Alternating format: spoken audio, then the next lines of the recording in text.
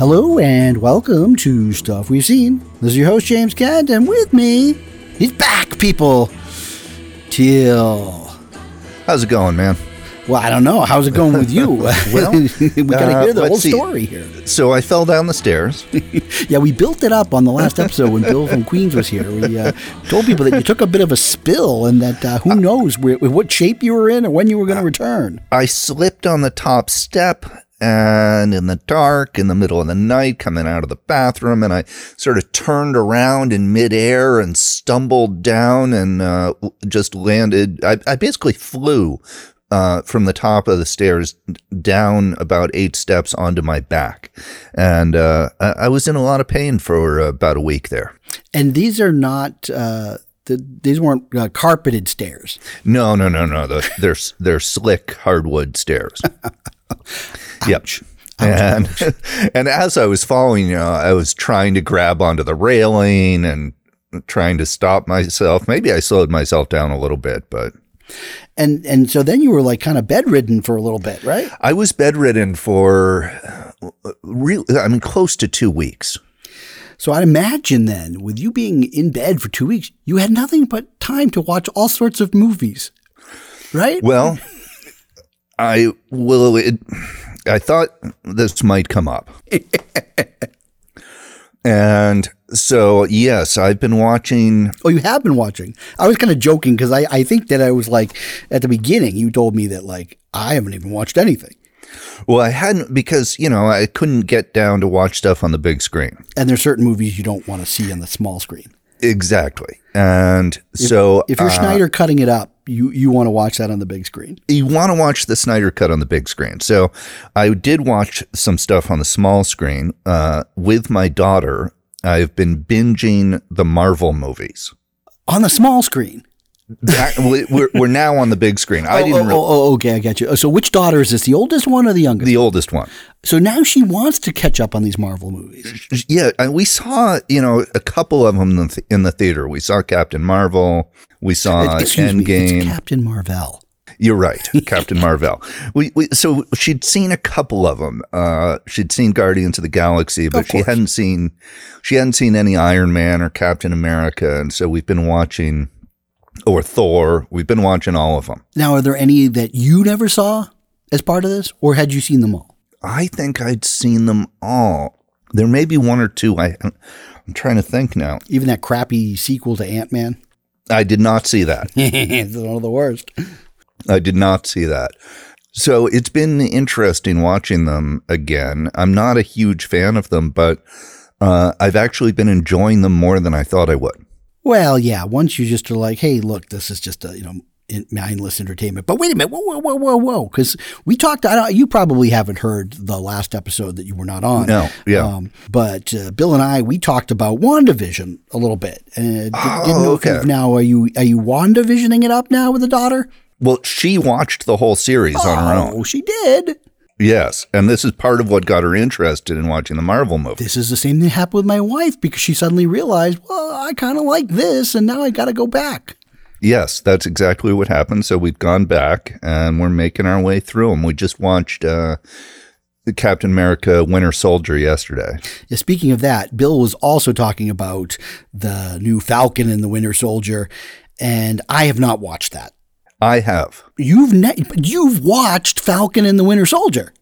I've watched the first 2 episodes, yeah. Oh, he didn't like that nearly as much as he liked WandaVision. Well, I think it's a completely different type of show, right? I don't know. I haven't seen it. Well, it's just an action-adventure show. Oh, okay. And it has great special effects and great action scenes. They put a ton of money into it, but it's basically an action-adventure show. Well, that is the fascinating thing with these new streaming services is that content-wise, they may not be much different than some of these network shows that you used to get, but special effects-wise, it's like on par with a movie. Oh, this show absolutely is on par with the movie. It's amazing. And that's what was really great about WandaVision is that it kind of felt in many ways like a Marvel movie because the special effects and the quality was, right there. Yeah, and that's exactly what Falcon and the Winter Soldier feels like. It feels like, yeah, just another Marvel movie. That I don't know how many episodes they're doing. I think there's 4 out right now. I think this is kind of funny in that this is now the 3rd episode in a row where comic book movies have taken a place on the show after like dodging it for years. Now we're going into that. Yeah. Well, what's interesting is I was really thinking about this watching the Marvel films is that they're based on comic books, but they're superhero movies. Yeah. So Zack Snyder's Justice League. No, did you finally see this? Yes. And let's be clear. I'm talking Snyder Cut. Oh, yes. Yes. Okay. So you finally got to watch this Justice League Snyder's Cut. Yeah, and one distinction I have between that and the Marvel movies is the Snyder Cut is a comic book movie. And the Marvel movies are not comic book movies. The source material is comic books, but they're their own thing. They're their own thing.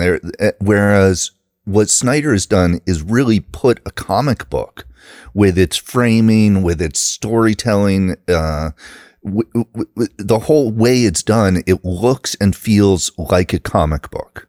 Interesting. And the Marvel movies don't, which is fine. They're just a separate kind of thing. But I've been reading some comics lately. That was another thing I did while I was bedridden. So I read a bunch of comic books. That's one more than I've ever read in my whole life.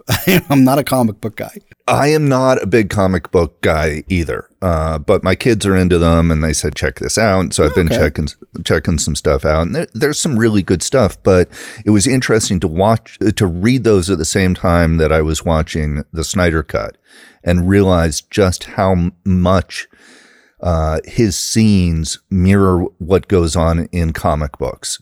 Fascinating. Yeah, whereas the Marvel movies they don't look like comic books. No, I don't think that there's really any. I think that's, to me, one of my biggest knocks on it is stylistically, they're really devoid of interesting framing and that's why to me, the number one reason that I would recommend people seeing the Snyder Cut for nothing else is that it's out of all the comic book movies I've seen over the years, it has probably got the strongest framing of any of them. Well, and that's really what it is. That's what makes it look and feel like a comic book.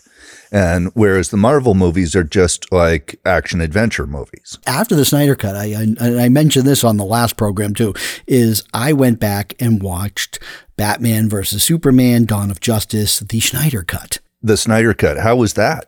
Well, it's interesting in that framing wise, he wasn't allowed to do what he ended up doing in this Justice League. He shot at 235 and he had to tone his color choices. He actually had to tone them up, I guess you would say, is that it couldn't be as bleak as, say, Man of Steel, or you know how he has that weird aesthetic where it's almost like color drained. And, desaturates everything. And, and it has a very specific look, kind of like, he started like with Sucker Punch, right? Have you seen Sucker Punch? Oh, I love Sucker Punch. And it's a combination of one of the worst movies ever made, but one of also a guilty pleasure because of the visuals. I mean, there's no story, there's no characters, there's barely a script. But some of those sequences are just so fantastically fun and entertaining that the movie, when I said I love Sucker Punch, I don't mean like I actually think it's a good movie. I mean that I've watched it 3 times and enjoyed it every time. Yeah. And it's total guilty pleasure, but he definitely has the ability to do some incredible audio-visual set pieces. Yeah, so my problems with Batman versus Superman, it all came back to me rewatching this. One, it's way more watchable in the 3-hour version, though I could not tell you specifically what was different or what was added or what was taken away kind of thing.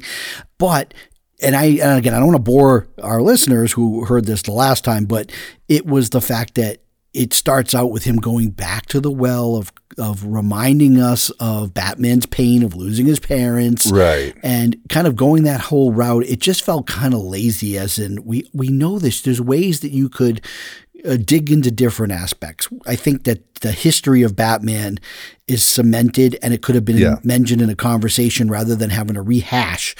But And again, some of it might be just having watched the Snyder Cut of Justice League. Yeah. It ties into Justice League, and maybe it's because of this extended cut, a lot more than I knew it was going to. I was surprised, including some of these visions that Batman has. Yes.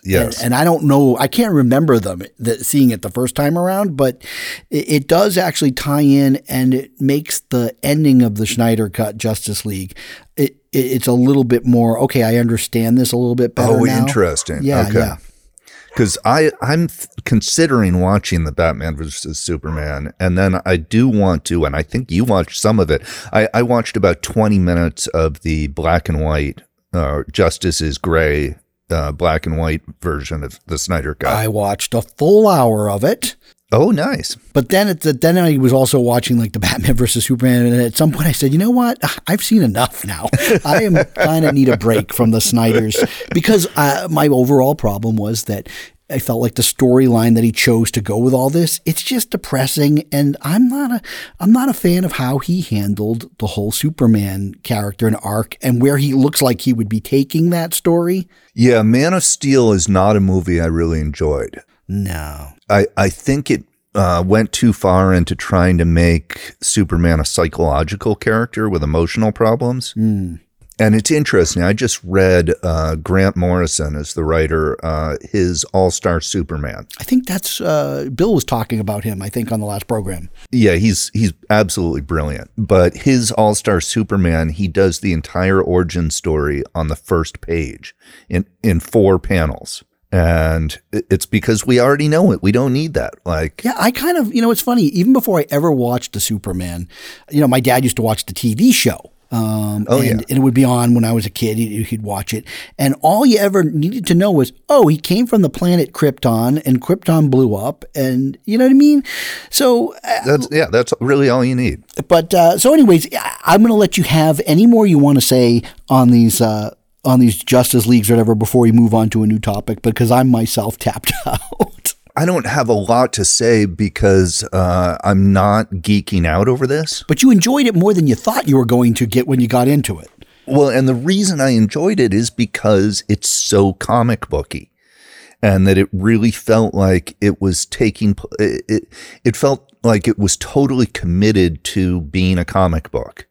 And the performances are kind of over the top, or, like there's some hokiness that I felt like was a good thing. Well, it's interesting that I will say that, look, he had a tragic event happen during this, but if you think about these battles that you have to have with the studio, that clearly they hired you for whatever reason, but they never really liked your vision. Yeah. And so he was constantly fighting the changes, and at some point, with all the tragedy happening in his real life, he's like, you know what, it's not worth it. And so he stepped away. But that gave the studio the chance to mucky about and do what they wanted and bring in that hack Joss Whedon. It shows you like how wrong a studio can be, because if this version, as 4 hours and all, if this had been released in the theaters or even in 2 parts, they probably would have made a ton of money. Yes. And they just shot themselves in the foot, because it's a fairly unique movie. It definitely doesn't feel like every other superhero movie.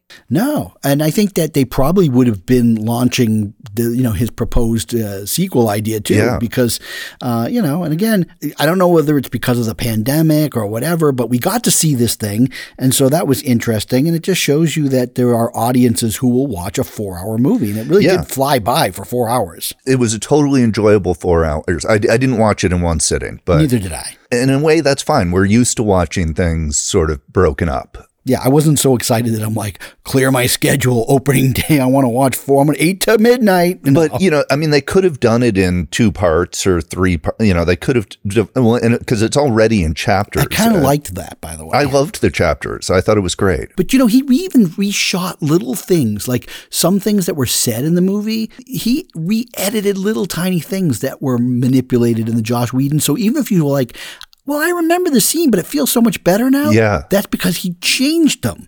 And so even sequences like when you get Wonder Woman's entrance with that whole museum explosion-y thing. Yes. It is powerful and really gripping and enjoyable, even though we already saw that in the Justice League. Right. But it was all a matter of re-editing, new music, different aspect ratio, different color palette, and different sequences, and a couple of different moments. That's to me really fascinating from an editing standpoint, how you can completely change the intent. And then also, again, I thought the character was a little hokey, but was better this time, was the Flash character. Much better this time. I don't understand how they didn't use that sequence of his introduction in the first movie, because that whole scene with the car crash was so unbelievably fantastic. Yes. And it wasn't in the original movie. Joss Whedon's a hack. Well, he's already now has his problems with, people have come out of the woodwork to say what a scumbag this guy is. And, again, whatever this movie that they did, that was an abomination. And this, at least, is far better. And I love the conclusion compared to what was originally given us with, the Flash and the time going backwards, which, by the way, there's something that happens in Batman versus Superman that's part of like his whole that ties into that? Yes. And I'm like, holy crap. Basically, Snyder really had figured out stuff, because the Flash comes to visit him, and he warns him about something, but it makes no sense and you have no idea who it is. But now seeing the Snyder's cut, you realize that that's the Flash, and he's probably somehow broke through time barriers and was able to go back in time and warn him. So again, these things really do tie together in a way that they didn't when it was this other version.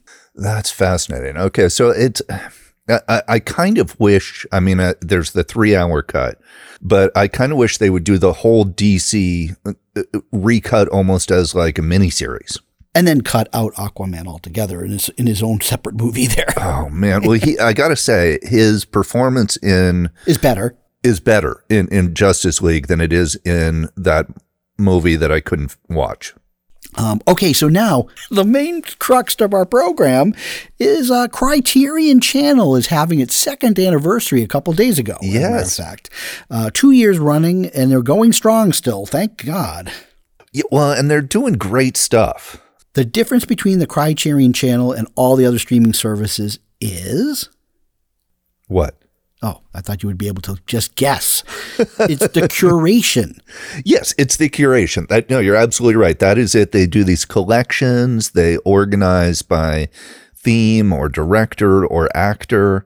And so you feel like, there's a guiding hand helping you through the selections here. Yeah, there's no algorithm that says, Teal, we notice what you've watched. Maybe you'll consider this. Yeah, exactly. It has popular, it has, so I recently got a little bit interested in Afrofuturism in music.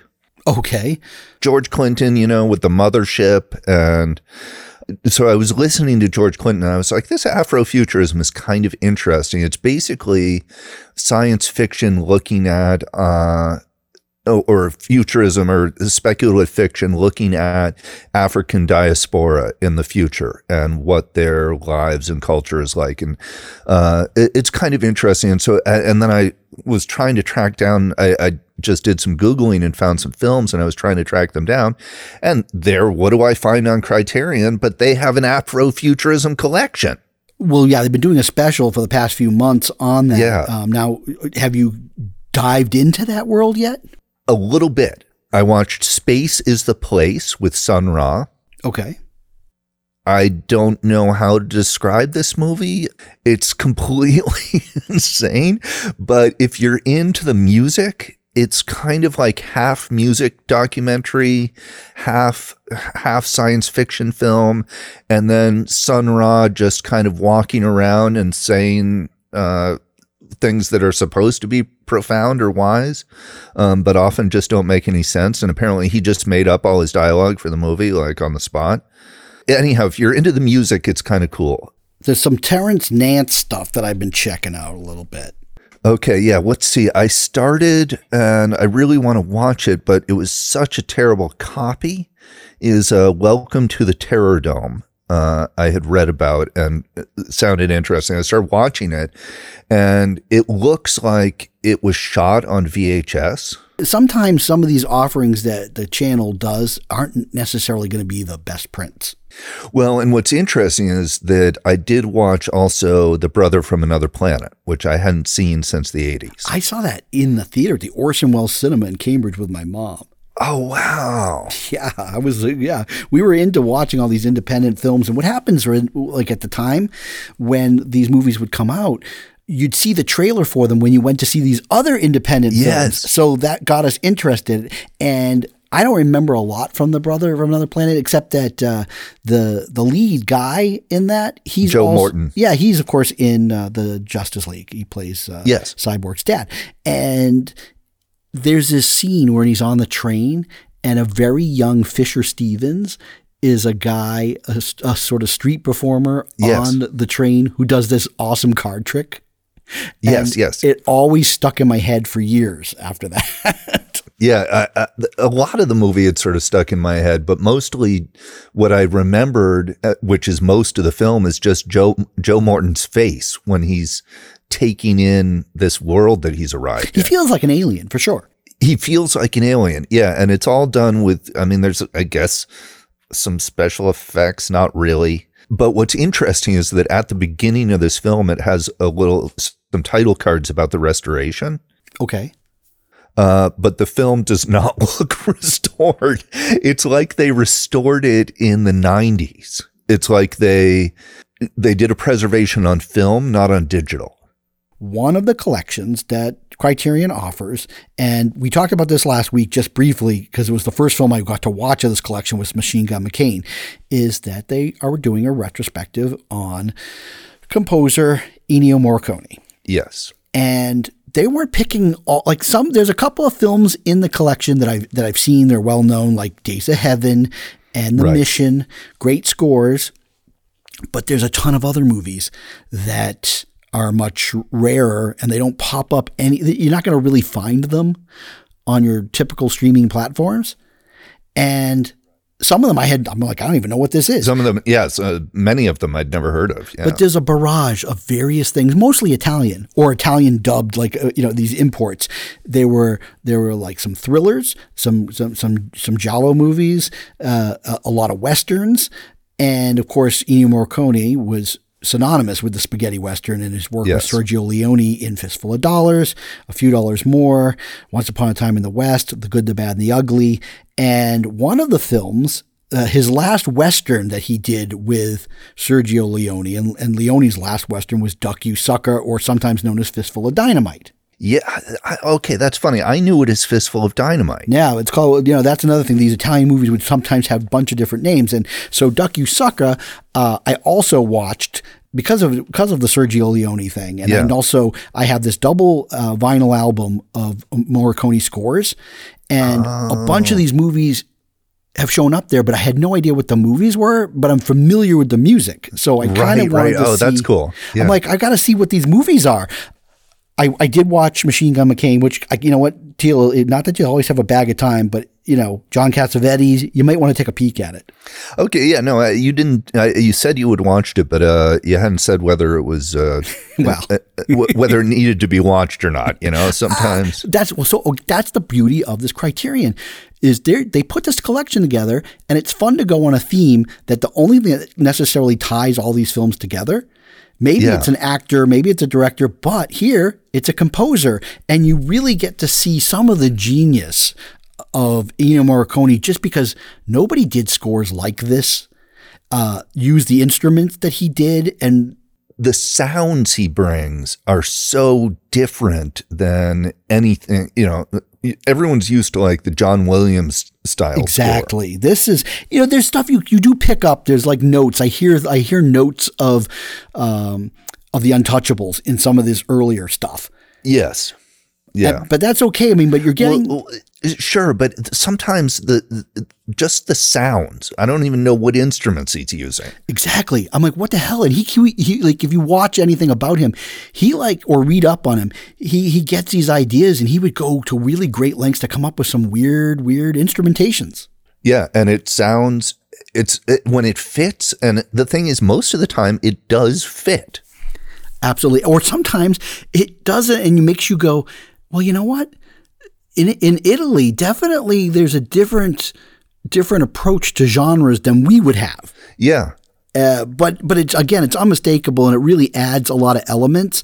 But when you have that and you combined watching films where you have to get something out of the filmmaking style because you're not going to necessarily get it from the acting because of the whole dubbing thing. Right. I dived into these things, and I dived into what you just said, Death Rides a Horse. And the reason why I did, I don't know who Giulio Petroni, the director, is. I don't know. I was intrigued by it for a couple of reasons. Well, Ennio Morricone did the score. Yes. Lee Van Cleef plays this guy, Ryan. And I love Lee. As a kid, for some reason, I love Lee Van Cleef. Yeah, he's really interesting to look at. He's charming. Yeah. Now, before we get into this movie came out in 1967. They probably shot it in 66. Yeah, and I don't think it got released in the United States right away either. Let's just say it was made in 66. Okay, yeah. How old was Lee Van Cleef in 1966? Do you know? He was 41. Yes. Believe me, that's the thing is when you get in these movies, I start diving into stuff. And then John Philip Law, which is funny, is that this guy, right, he spent he spent decades in Italy because he has so many films that he performs in. And he was he played a spy in Danger Diabolique. He plays a hippie in that other movie that we're going to talk about at some point in the future, Skidoo. Skidoo. He's in Barbarella also. He's in Barbarella. So I met him. You what? You got to meet John Philip Law? The guy's a legend. He's dead now, but I auditioned him. No way. Yeah. He's got great eyes. And he's got great eyes. I was very excited that he was coming in to audition.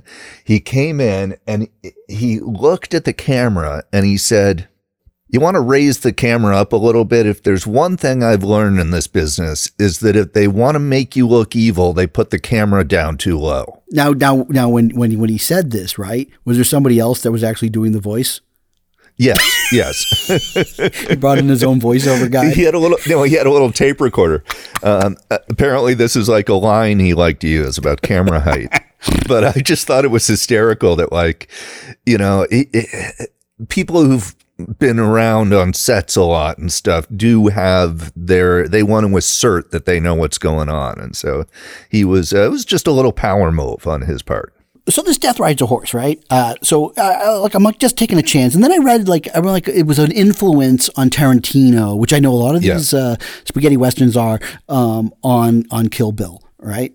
And I'm watching this movie and I was kind of blown away by it because I don't have a lot of experience watching spaghetti westerns. I watched a few as a kid, but they're all shot like 2.35 because they were shot in this crappy format to save money, Technoscope. Okay. And Technoscope is they basically it's called 2perf 35. So if you have a frame of 35 millimeter, there's 4 perfs on each side. Right. And what they did was to sort of imitate Panavision, instead of having the lens squeeze the image onto a full frame and squeeze it out, they shot 2perf. So they actually got 2 frames out of 1 frame. Oh, so if you think about it, it's not going to be when it's blown up. It's a little grainier. It's not as good quality. It's it's closer to 16 millimeter. It's closer to 16 millimeter, but you get that wide screen and it costs a lot less because you're using half of the film. Half as much film, yeah. And if you watch these movies, one of the things you'll notice on every single one of these spaghetti westerns that are on Criterion, they're all shot in Technoscope. Interesting. Okay, that's fascinating. And that was also how American Graffiti was shot, by the way. Did not know that. Yep. And also 2-Lane Blacktop. Okay. So a lot of these films that was kind of popular for about good like 65 to 75. It was very popular to do it that way because you could get a kind of... it's cheaper. Yeah. Right. The widescreen look, but at a cost. So I'm watching this thing and, so different. All the Westerns that were done in the United States for U.S. audiences, it was cowboys and Indians. It was cowboys and Indians and heroes. Yep, and it was reshaping the idea that somehow Manifest Destiny was the right way to go. Right. And so it was very so the Indians were always the bad guys, and then the Indians were always the bad guys. Yeah, and there was always this bad gang versus a good law-abiding citizen. And I actually just watched Tombstone. It was a good reminder of that approach because my son is into Westerns. Yeah, it's shocking, but he's so into Westerns that it's giving me a chance to like revisit a genre that was never my favorite. Right. But what's so fascinating about these spaghetti Westerns is they are interested in a whole different thing. That's absolutely right. Yeah. They're not deconstructing the American myth or even just reifying the American myth. Yeah. And especially Duck You Sucker. And then there's other ones on this is a lot of them are involved in the Mexican Revolution. And the Mexican Revolution kind of as a stand-in for the revolutions that were going on during like World War II right. and that whole period in Italy. And so there were ways to comment on like destruction and kind of the senselessness of war. Right. And again, also as part of this, mostly because of my son, kind of a companion, but it's not on Criterion, but I watched The Good, the Bad, and the Ugly. And, again, forget the fact that these are far more interesting Western stories right. than I was used to seeing, is that there's this filmmaking style. There are some sequences in Death Rides a Horse that are just so fantastic. Such as? I totally agree. You saw I was waiting for you to be like, oh my God, yes. Well, just the way it opens. So this is where, again, Tarantino, there's a whole revenge aspect to this movie. Right. So it opens with this family. Yeah. And that whole sequence, which is, especially for 1966 standards, was very brutal. I mean, it is brutal. It's even by today's standards. Yeah. This little boy sees his whole family like raped and murdered. And he remembers, and this is such a crime. I just love it. There's the way that the camera used these zoom lenses. Yes, and it zooms in. Each offender in this scene has some little thing, a tattoo or an earring or a scar. Yeah, something that identifies them that he carries with him. And he basically devotes his life to this revenge. Well, that's the best thing. It goes from this awful scene where he's the only one left alive from this massacre, and then it jump cuts to him, and it's him. It's John Philip Law now as an adult, doing he's like an insane marksman. Mm-hmm. And he is just practicing, and all he's been set on is revenge. And as part of one of these themes that was very popular with these spaghetti Westerns, and I really, really enjoyed it, is they called them, it's sort of like the mentor-student movie. Mm-hmm.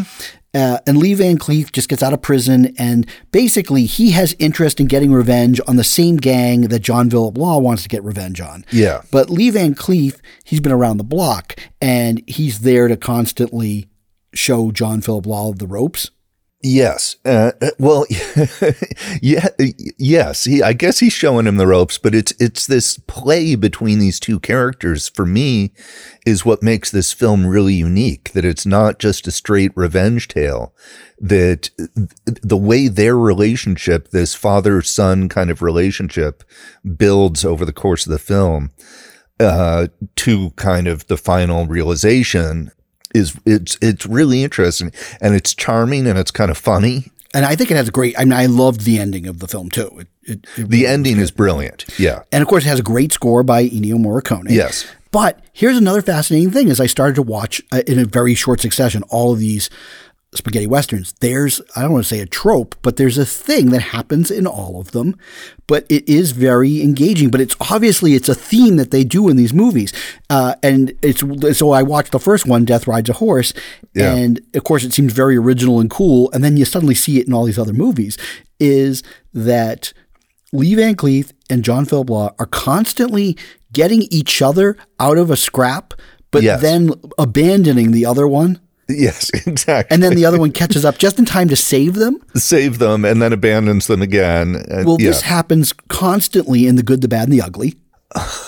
And in Duck You Sucker, it's exactly the same whole deal where Rod Steiger plays this Mexican guy, Juan Miranda, and he does, and I'm pretty sure that Al Pacino got his whole accent for Scarface from Rod Steiger's really bad portrayal of the Mexican guy, Juan Miranda. Oh man. And then James Coburn is an ex-IRA explosive expert John Mallory with one of the worst Irish accents you're ever going to hear. And they are guys that are mixed up where James Coburn has left one revolution in Ireland for kind of being a soldier of fortune, maybe kind of in the Mexican Revolution, and Rod Steiger. Is this movie as funny as the description? Oh my! Well, no, it is. It's Ennio Morricone though, and so that means there are some just amazing sequences, and it also has an amazing ending. And there's some powerful stuff that is only in the mind of Sergio Leone. This is a guy who hardly made any movies. Yeah, I think because he was so exacting that studios didn't want to work with him. So a lot of times he just preferred to write the screenplay and not make the movie. Oh, okay. Right. He didn't want to make this one, but Rod Steiger said, I'm not going to do it with anybody else. He has to actually direct it or I'm not going to do it. Okay. And there are some sequences, and when you're going to watch this movie, and then we're going to talk about it because I can't really tell you some things that I just thought were so interesting, but how Leone handles a camera and movement. And he does this thing with the good, the bad, the ugly, which, you know what, I watched as a kid on Cut Up on Channel 56, and it was pan and scan, and it was like whatever short. That's my memory of it. Oh my God. I saw like whatever shortened version of the film. It's like a 3-hour movie, but I only saw like the 2-hour and 25-minute, and it is an epic. Wow. It is really good. I mean, there's so many. And so when I'm watching these, especially when I watch like Duck You Sucka, the story is prime where like someone like Tarantino with his sense of dialogue, he should since he loves to reinvent these movies anyway, he should go and take the bones of that and turn it into something else because it's really a good movie. Interesting. Okay. I mean, he's kind of done that with some of these movies though, right? I mean, well, some of it, but it makes me appreciate what he did with Hateful Eight and what he did with Django Unchained. Is he just basically, he realized nobody is there's a whole wealth of these awesome stories. Yeah. And nobody is bothered to remake them. And I don't know why. And so he's like, well, I'll take what I want and make my own new thing. And make my own out of it. Yeah. But there's this thing where when John Philip Law in Death Rides a Horse, when he comes across these people who destroyed his family. Yeah. And he sees and he recognizes them. They do this whole flash of red. Yes. And it's right. And Tarantino lifted that whole thing from Kill Bill. Yes. And so I was really fascinated to see the movies that he was so influenced by. Well, yeah, because the other one I watched was Lady Snowblood. And I told you to watch that because I was shocked at how much he lifted from that movie for the Kill Bill, including some of the music and stuff. You can kind of combine those two movies and end up with Kill Bill. Yeah, and in fairness, then there's some old stuff that is just strictly Tarantino as well. Well, sure, and also, I mean, there's stuff from Death Rides a Horse, but it's a subgenre. It's a revenge movie. Yes, and so he's pulling actually from Tarantino is a lot of different revenge movies. Absolutely. And it's a subgenre where I feel like there actually is a lot that can be done inside it. Yeah. Whereas some other subgenres, I don't know if we'll get into that today, but I'm thinking of quitting a subgenre. You're thinking of what? Quitting a subgenre. I don't know if I can handle it anymore. Which one is that? The time loop movie. Oh, you're finally quitting time loop movies. Yes. What was the one that killed it for you? Boss Level. Yeah, you mentioned that. Yeah, that would kill it for me too. Well, that's anything gets overdone to death. Yeah. My point is, I don't feel like there's actually that much that you can do within the time loop movie. You can make it a comedy, you can make it a thriller, but ultimately they're sort of treading their wheels. Well, the last one that offered me anything unique and good that I really enjoyed was Palm Springs. Oh, I totally enjoyed Palm Springs. Oh, you finally saw that? Yeah, I saw it. And I totally enjoyed it. But at the same time, I was like, I pretty much know exactly what's going to happen here. So we don't have to spin off into the time loop thing. I was basically bringing it up to make my point that some subgenres really have a lot of space for the author to be creative and innovative and resourceful within it. And some subgenres don't have the same flexibility, I think. I love Death Rides a Horse, and then Duck You Sucka man, it does have a little bit of like silliness that seems to come with these movies, but there is some profound stuff in this movie, and the end of this movie I want to talk to you about when you've seen it, because it's really good. It's long. It's like a 2 hour and 37-minute movie. Yeah. Which is fascinating that, again, they used to be so cut up on TV that I didn't realize these movies were really like Western epics. Right. Yeah. Well, and they probably are very cut up on TV. Yeah. Here's another interesting thing is that when you focus on just the composer, there's a whole bunch of different genres that get mixed in. Right.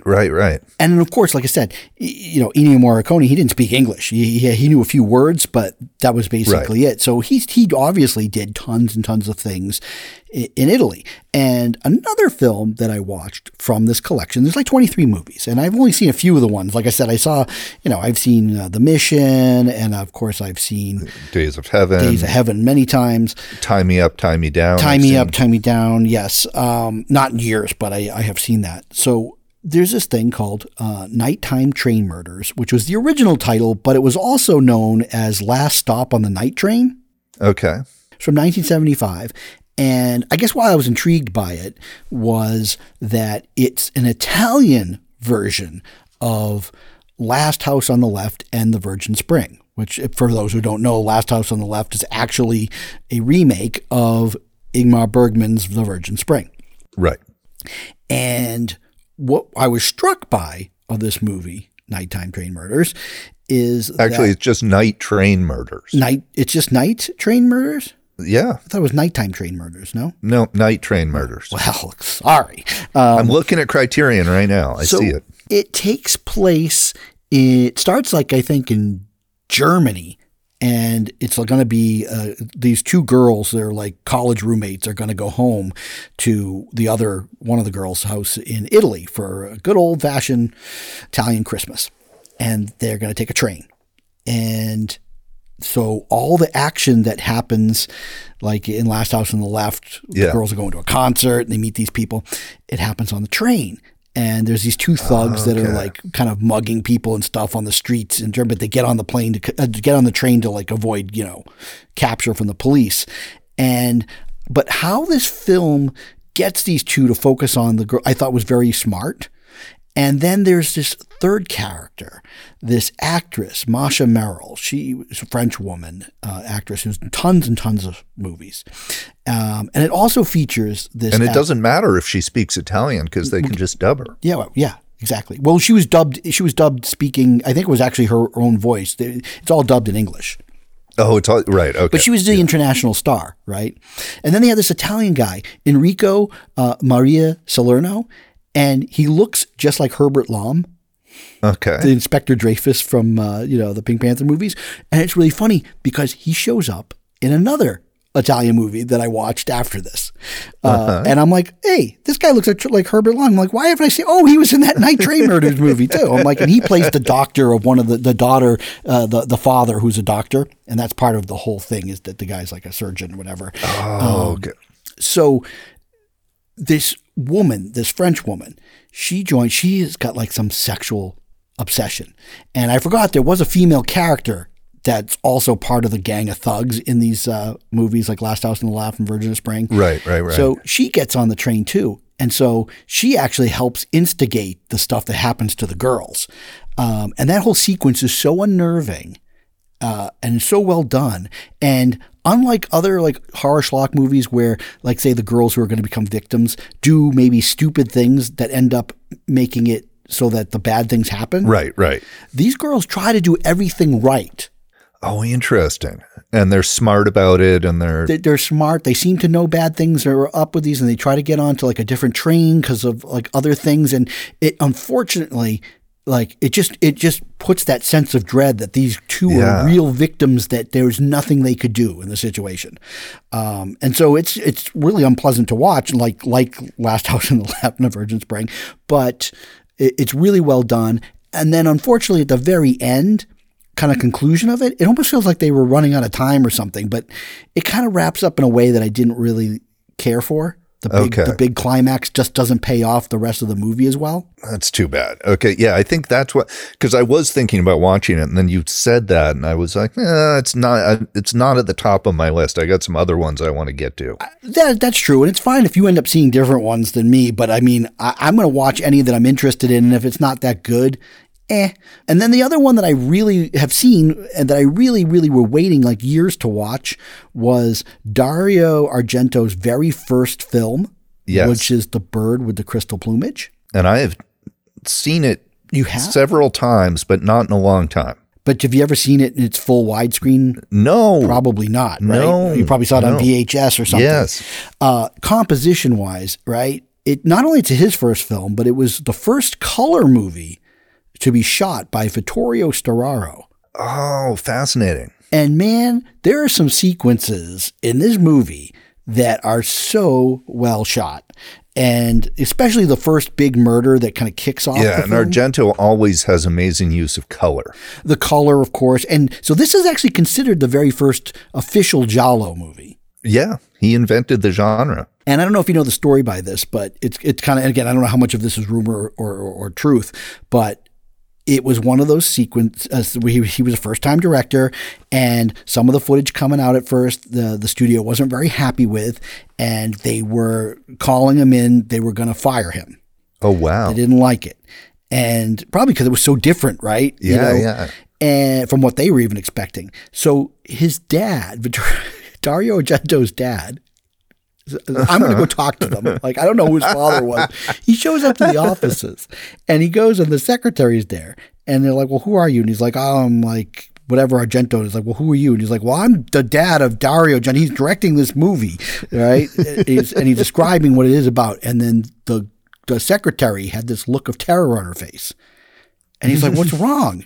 She's like, that movie's so scary. She's like, I've seen parts. She's like, it gave me nightmares. And he said, will you go in and tell your boss that? And so she went in and said how scared she was of the movie. And that saved the guy's job. I don't know how much of that's true, but I love that story. It's true. Well, yeah. Okay. It's true enough. I'll take it as true. So you probably haven't seen the movie in years, and so you may or may not remember, but you know, it starts off with this, and this is the way all those Giallo movies kind of do. There's the innocent bystander. Right. And this American actor, Tony Musante, he was never a big actor, but he was in this TV show called Toma. It's about a detective, and he is, I don't know why he's even in Italy, right? He's like maybe a student or something studying with his British girlfriend, Susie Kendall, and who's dubbed terribly in the movie. By herself? Maybe. It didn't sound like her because I knew who this actress was, but maybe it was one of those things where, again, they had her in a studio just line reading afterwards. Because it just, the inflection of the acting just didn't match up with the performance. It's just kind of funny. So it is, you mentioned this right off the bat, but it is sometimes hard to watch these movies because of that. It's sort of like reading subtitles. You just have to get used to it. And now that I've seen so many, I'm kind of in that groove. Yeah, but you kind of have to, you got to be in the right mindset for it. I mean, my wife and I we were having fun watching this, and we were kind of like making some funny jokes. And part of that, I don't think you'd make those funny jokes if the voices matched up better. Right. But so there's this thing where he passes by this art gallery, and there's this whole installation happening, and he witnesses this murder. He tries to step forward and stop the murder from happening. And the way it's composed, it's like there's this 2-3-5 frame. It's like you're in the rectangle box and you're seeing him, and then he's in this sort of like, there's like a glass in front of him and he can't get to them. And then the glass behind him shuts and locks him in. And so he's there. Yeah. He's there part of like the murder, but he cannot get to the other side. And as a viewer, you are watching. Yeah. You're seeing the murder from a distance. You're seeing him watching the murder. You see him totally captured in this box. And so you have all these different planes that you are like watching action unfold. And then it reverse shots and you see like you're in the gallery and you see him trapped in the glass. And then you see what's like in the background on the street. And then you see him trying to like signal somebody to like get help. It's such a fantastic way to have shot something. So visually inventive. Yeah. And this whole film is filled with these beautiful widescreen compositions. And then there's a sequence towards the end where it's at nighttime and he's been following, like you think that the murder's been solved, but there's like an extra part going on. And he has to go through like these darkened, like parts of a building, and it's all dark, but way in the background, there's like this opening of a doorway, and that's all lit. And it's just enough light to kind of give the outline of his character as he's moving around. And I'm like, who had the confidence to shoot something like this? This is all like him and Vittorio Storaro doing crazy things. To shoot something that dark, right? Where you can just see movement. I'm totally watching this again. I mean, I was such an Argento fan as a teenager. Plus the score is awesome because I think that, again, Ennio Morricone kicked off these things that a lot of people would do, you know, like in this, or like sort of in the 70s. And one composer in particular was fond of this guy, Michael Small. It was that, you know, that there's like sort of like these women. Okay. Yes. Bird with the crystal plumage is really where that starts. This is Ennio Morricone. You gotta hear this score. So I'm totally, well, this is one I'm super excited to watch. Yeah, I really enjoyed watching it. And this is the one that the inspector in the movie is this guy, Enrico Maria Salerno. He looks like Herbert Lom, and he was also in the Night Train Murders. And he has this weird little mustache right above his lip. And I'm like, who has a mustache like that? But so it's like now you're seeing these movies, I'm like recognizing all of these weird Italian character actors. So it's just been a lot of fun. And like I said, I wouldn't be like, if any of these things showed up on like Amazon Prime or Netflix, I would have to search them and I'd probably skip them. And the curation is essentially like, I feel like there aren't really that many bad movies on Criterion. Like the ones that aren't good are at least interesting. Speaking of like, you know, genres and stuff, there's sometimes they just maybe feature a film on their home screen. Yes. And because of the image they pick, I get intrigued by it. Yes. And so like they're doing like this thing on Dirk Bogarde. And since we'd already seen him in a few of those those Joseph Losey movies. Right. I was like intrigued in this one that they had kind of showed an image from called Cast a Dark Shadow. And it was only like an hour and 20 minutes. So I'm like, I can do that, right? Yeah, exactly. And it was definitely a noir. And its ending wasn't very strong. But it draws you in at the right beginning. If you don't even get to watch this movie, go watch the first 5 minutes of this film. Okay. It's only an hour and 20 minutes. I'll probably try. Well, it takes place. The first 5 minutes of the movie with the credits takes place inside a Carnival Funhouse.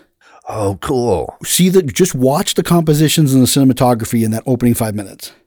Okay. And then there's also a performance that comes in about 25 minutes. It's this woman named Margaret Lockwood, this actress.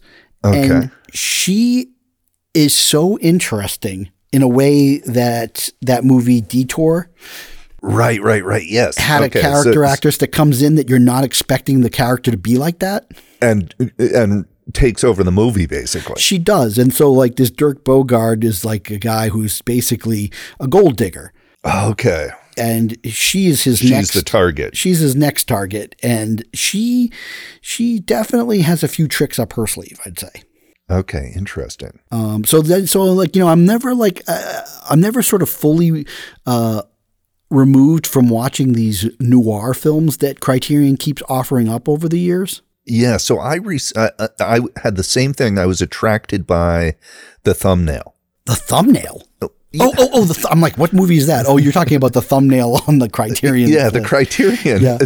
I don't know. Somehow they pick really good thumbnails. No, I think it's part of their curation. They're drawing you in with this intrigue so that you look at a film that maybe you've heard the title before, but you're like, but now I'm like, I got to see it. Look at this. Yeah, so this movie Gun Crazy, it's part of their Lovers on the Run subgenre collection. Yeah, they had this whole thing called like Lovers on the Run, which I'd seen a bunch of the films, and I'm actually in the middle of one of those that you'd said, have I ever seen it before?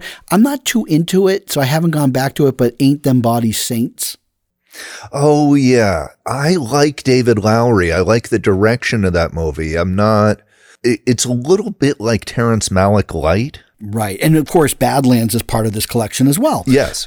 Which I love. Again, it's great to be able to say, here's like 5 movies that may be from different directors, maybe from different decades, but what pulls it together? You're going to get to watch 5 films about lovers on the run and how they're handled. Yeah. And I guess I had just skipped that Gun Crazy. It's like, oh, I don't even know what that is. I know the name, the title is very, very famous. Yeah. But then you said, I watched this Gun Crazy movie, and I said, well, you know what? Again, it's only an hour and 25 minutes.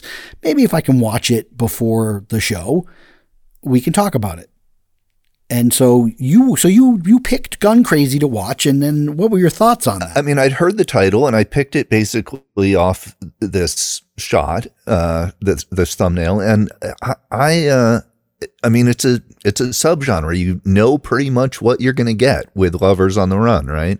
There's not a lot of surprises in the story necessarily, but I feel like this one. It's 1950, and they have 2 movies earlier than this, but I feel like this one is incredibly influential. Well, it's very influential, as it surprisingly turns out. 17 years before, a precursor to Bonnie and Clyde. Exactly. Yes, and it basically is sort of the prototype for the subgenre. Like if you were gonna ask me what is the one movie that sums it all up, it's Gun Crazy. I looked it up in the middle of watching the movie because there's this one shot. It's funny because you didn't tell me about this. You told me nothing about it. I didn't want you to know anything about it. I was going to tell you about the shot, but I had I had such a great experience watching it the first time. Because when the shot was over, it tricks you because I'm like, wait a minute. Was that just one shot? And then I just had to stop and I looked it up too. I stopped and looked it up because it was such an amazing shot. And because I was just like, at first, I thought, wait, is this rear projection? Well, see, okay, so what's so fascinating is in most of these movies that came out in the 40s and the 50s and 60s, anything that was shot with a car was on a soundstage and it was rear projection. Exactly. And so to see any film that uses real locations in 1950 and moreover than that is actually features the 2 actors driving in the car on a real street and you see what things really looked like. Yeah. So it starts that they pull into a town and you're already like, whoa, that was like, that really was real. That's really real. And they're driving real fast too. Yes, and there's cars moving around. There's there's traffic on the street. They didn't close it down for this. Plus, this is another thing that's really cool, and it's just something that movies should do more of, and they don't. But this one does. Is they pull up, and again, it's going to be like a heist of some sort, and the actress Peggy Cummings is driving the car, and the actor John Dahl, he gets out, and while you're parked almost in front, you hear her kind of mumbling and talking about like, come on, guy, move. Like she's all nervous. There's a cop coming around the corner. Yeah. And she's like, all right, that's perfect. Just stay right there where you are. Yeah. And all that dialogue was improvised. Really? Yes. I didn't read that part of the story. And then she goes up to the cop and it's like, what's going to happen next, Yeah. So the only people that knew what was going on were the 3 actors. So the cop and the 2 of them. The cop and the 2 of them and the people inside the bank.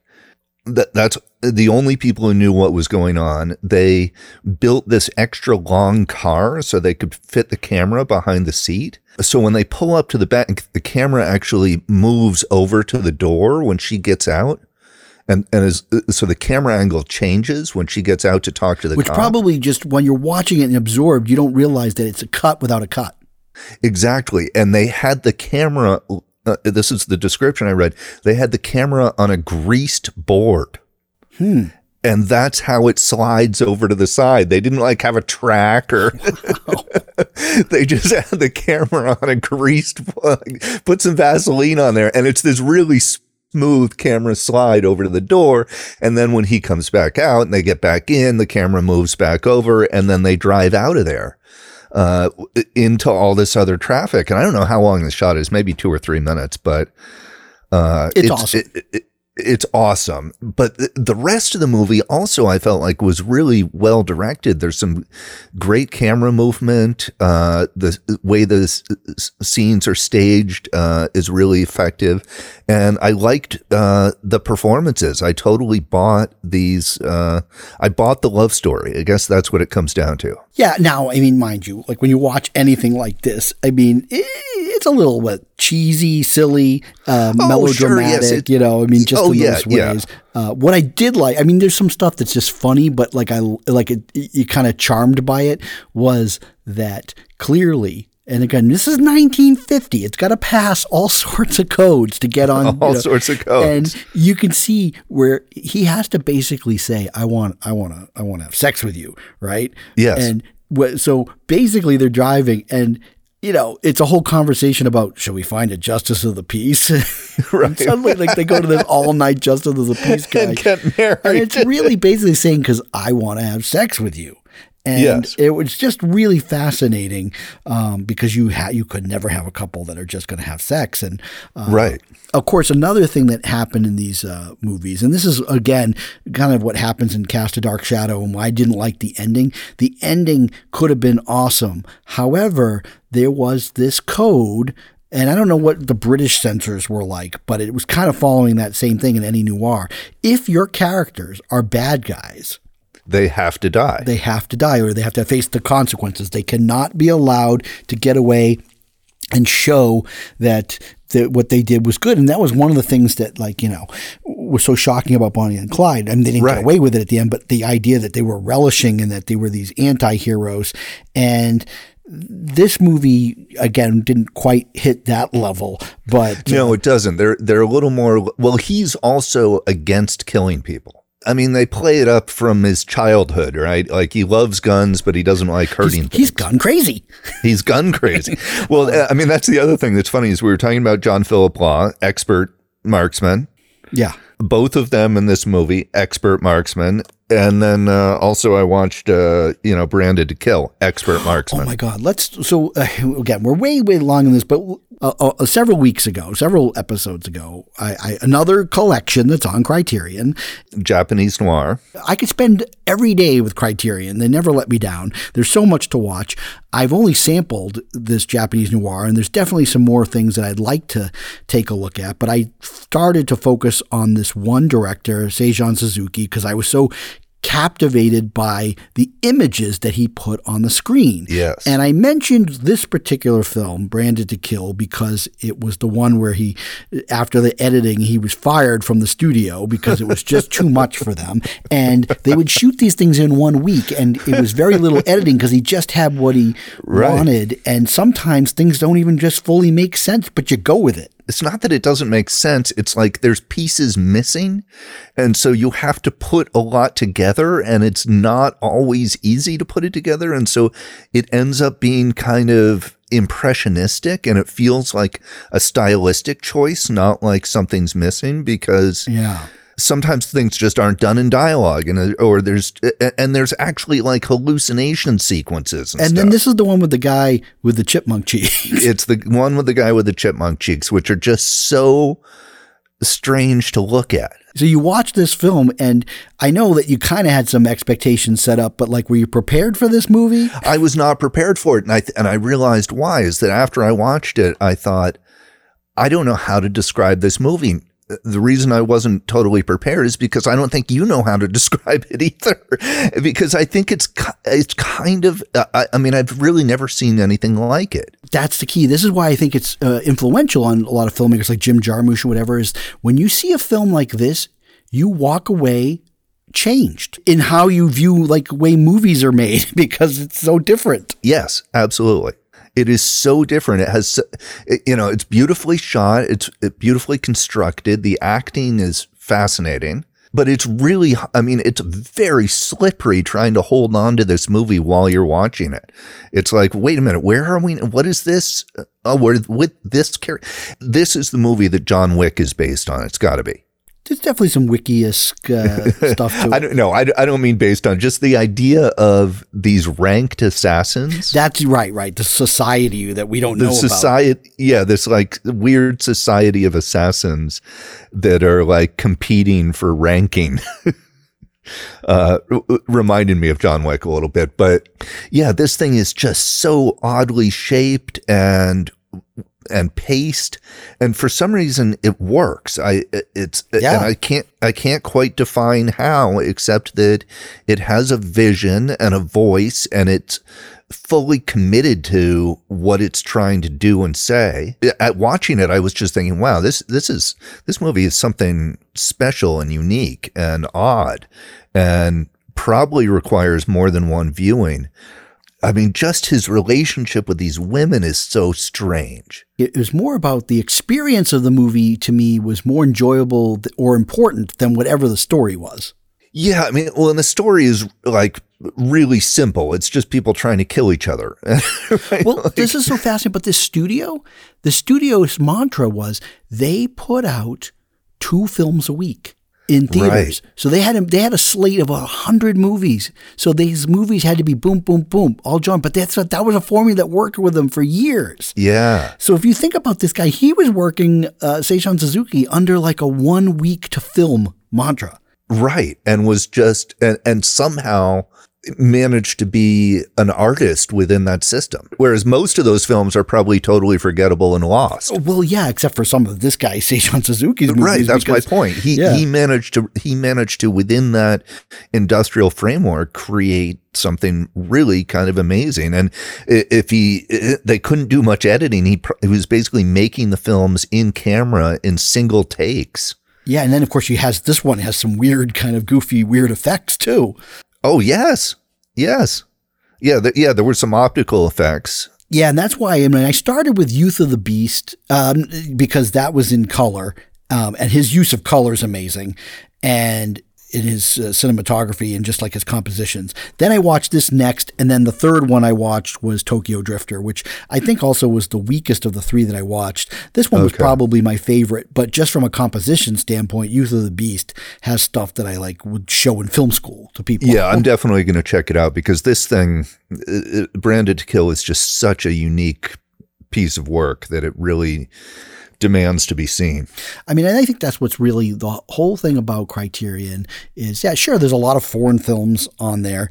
And then they have a lot of, the staple movies that, again, I try to catch up, not every week, but there are certain films in my filmography that I should have seen but haven't. Yeah. And I still am chipping away at those. And then sometimes you get these little collections that really get me a chance to dive into some movies that I probably would have not otherwise, gone into. And now I'm I'm going through this spaghetti Western thing, and I'm watching another one by this guy, Sergio Carbucci. Right. And this one definitely feels like recycled bits of Duck You Sucker, Death Rides a Horse, and all of those. Yeah. And so I'm going to watch the whole thing because there are some interesting moments in it, but it's like, I'm starting to feel like I've seen all this before. Right. Yeah. There is also new on Criterion, Marx Brothers collection. Now, I'm not sure I'm going to go there. I've seen all those movies, but mostly when I was a kid, and I'm not a huge Marx Brothers guy. So I am a huge Marx Brothers guy. Do you think you can get your daughter to watch them or something? Oh, they have watched them. Oh, okay. But there's like 2 on here I hadn't seen before. Oh. So you're going to watch those. So I'm going to watch those, but that's kind of cool that, some of these things are hard to find. And I think that's the thing, Welcome to the Terror Dome, that Afrofuturism movie. There's no other copy available. Right. And that's why I forgive Criterion. These aren't their own personal. They're not all restored. They're just here, we want to show you this movie right now, and this is what we got. You can't access that movie anywhere else. It's not available anywhere else. There is no good transfer of it. This is the best copy available and the only place it's available. And that's what's cool about Criterion. I watched this documentary that they had on there as one of their exclusives. That was the documentary from Peter Medak about his experience trying to make Ghost of the Noonday Sun with Peter Sellers. And so this is called The Ghost of Peter Sellers. Oh, yeah, yeah. And man, that is a fascinating story about a train wreck. And it's just insane. Like the story, like what happens on that whole thing, it's almost like you have to watch it to believe that the stuff happened. But then that caused me to watch a film that we briefly touched on when I was with Bill, but we cut it out, was The Ruling Class by Peter Medak. Yes. And it was that film that got Peter Sellers interested in working with Medak in the first place. Well, that makes sense, actually. You could almost see Peter Sellers doing the lead role in that movie. Yeah, and I was really kind of blown away by The Ruling Class just because the second half of the movie, which gets very dark, it really becomes this indictment of British upper class in a way like of just high class society. I haven't seen such a scathing look at the ruling class since Rules of the Game. Right. And I thought that would make an interesting pairing with another film that's on Criterion, the Elaine May's A New Leaf, which was sort of an American version of looking at at high class society, and yet the dark part of A New Leaf was edited out because she lost control of the movie. Yeah, she lost control of the movie, and that's we get the Snyder cut, but we don't get the May cut. We're never going to get the Snyder cut. That's which, by the way, at the end of the episode last week, I said that from now on, all extended cuts are going to be called Snyder cut. So they Snyder cutted it. There will be, as far as we know, there's no remaining footage left from Elaine May's New Leaf, and it was a 3-hour cut that got cut down to 90 minutes.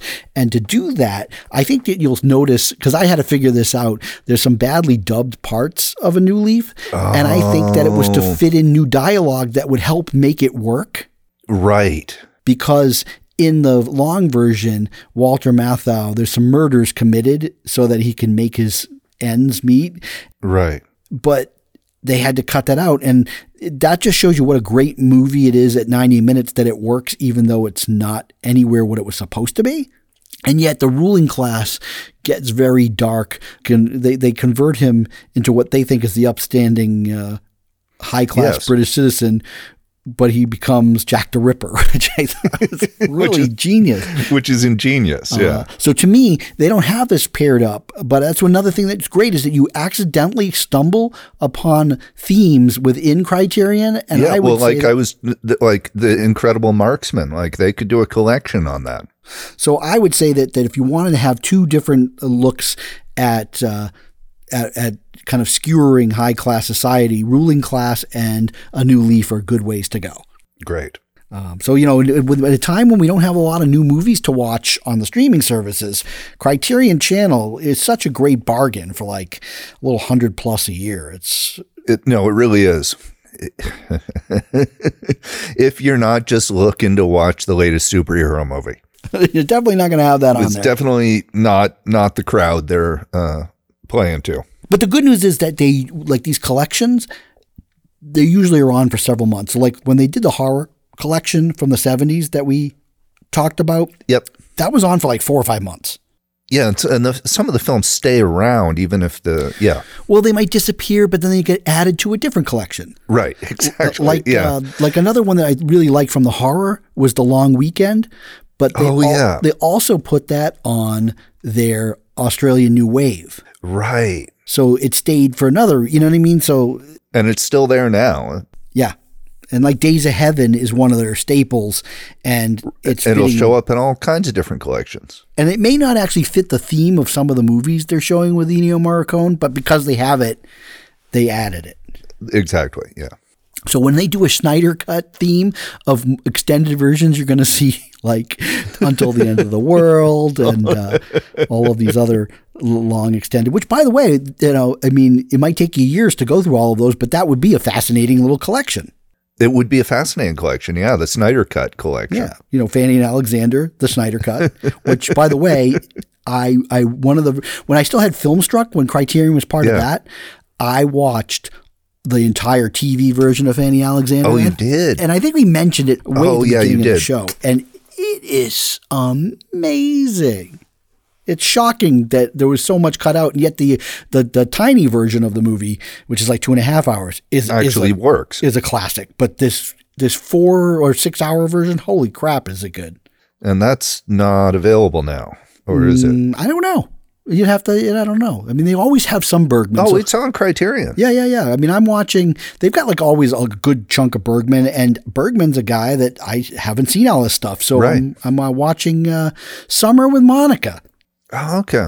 Haven't seen it. Well, this is one that's like oh my goodness. It's interesting because it was I haven't gotten to the scene yet, but it features like topless nudity, and this was like 1952 or something. Okay. And so independent theaters in the United States, like it became an art house sensation because, you had audiences starving, I guess, for anything that wasn't the Hays Code. And yeah, we're going to do a whole episode on Trial of the Chicago 7 coming up. Well, I'm all for it, man. If you want to do one of those Netflix parties. Oh, a viewing. We should do a commentary track. Yeah, it'd be hilarious. I'm all for that. That would be unique. Because then maybe you'd be like, okay, it's better than I thought, or nope, it sucks. No, it's going to be worse than I thought. Okay, so I'm all for that. You want to do that soon? We'll do that. And also, hey, Andrew Parry, this guy, he sometimes writes to us and gives us suggestions. He is the first person, other than critics, to tell me that, hey, you should see this on Another Round movie. It's really good. And man, sir, you were not wrong. It really was. We'll be talking about it next episode. Yep, and I know we already did talk about it, people, but we didn't talk about it much, and we're going to talk about it again. It was interesting perspective because Bill had a unique perspective based on the fact that he is an educator. So, oh, interesting. Yeah. Okay. Anyways, and you'll have an interesting perspective on it because you're teal. Yes. So there we go. All right, people. All right. Thanks for listening. Yeah, StuffWeSeen.com, feedback at StuffWeSeen.com. Hey, leave a comment and a reading. That's always helpful. And, send us a message and tell us what you want us to talk about because we actually do listen to our listeners. So, all right. Bye.